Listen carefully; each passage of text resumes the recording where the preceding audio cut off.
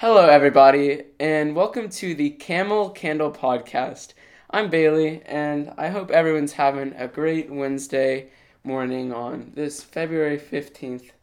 And this morning we're going to be talking about God's love and what that looks like for us. Yeah, and what that love looks like in our lives. Like yesterday, we talked a lot about God's love and that unconditional love that we can never escape from. But today, we're going to talk about what that love actually looks like and how we can imitate that love.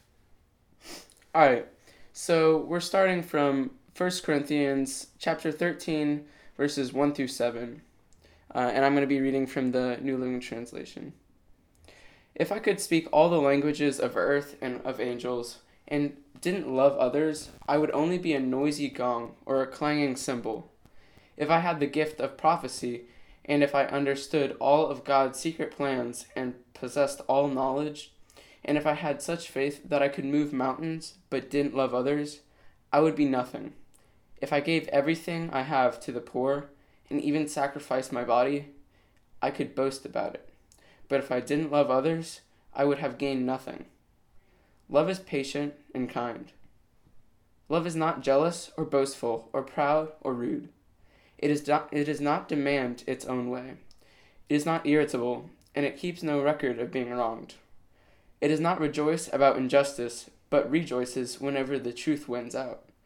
Love never gives up, never loses faith, is always hopeful, and endures through every circumstance.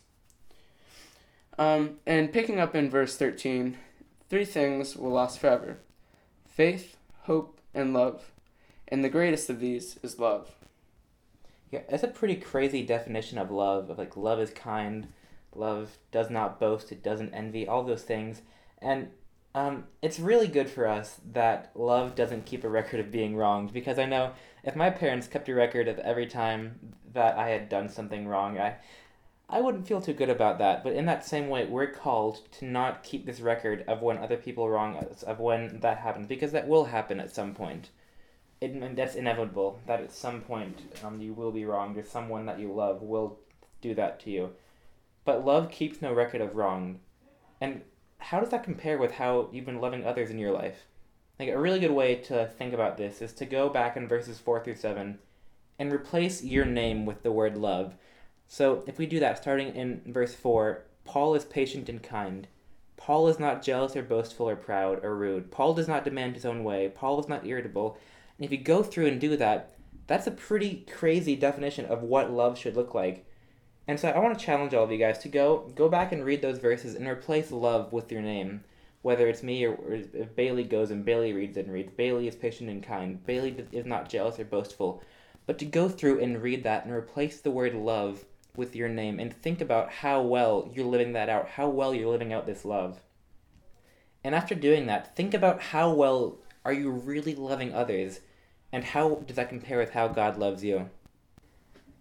I was reading a book recently, and that's actually where that exercise came from, of going through and reading those verses and replacing the word love with my name, and doing it for every phrase in that passage.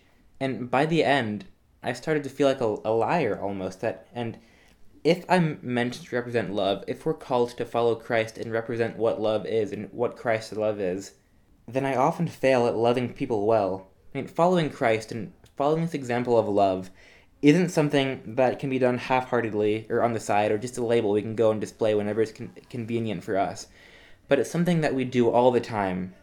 It's something that's central to everything we do and are. Bailey, do you want to close us in prayer as we go to start our day? Sure. Dear God, thank you for this beautiful day, and that we can just come to learn about you in our mornings and before our day and throughout our day, God.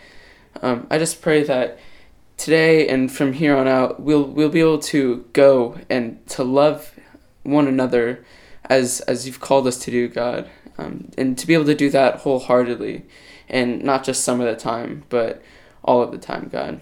I pray this all in your name. Amen. Amen.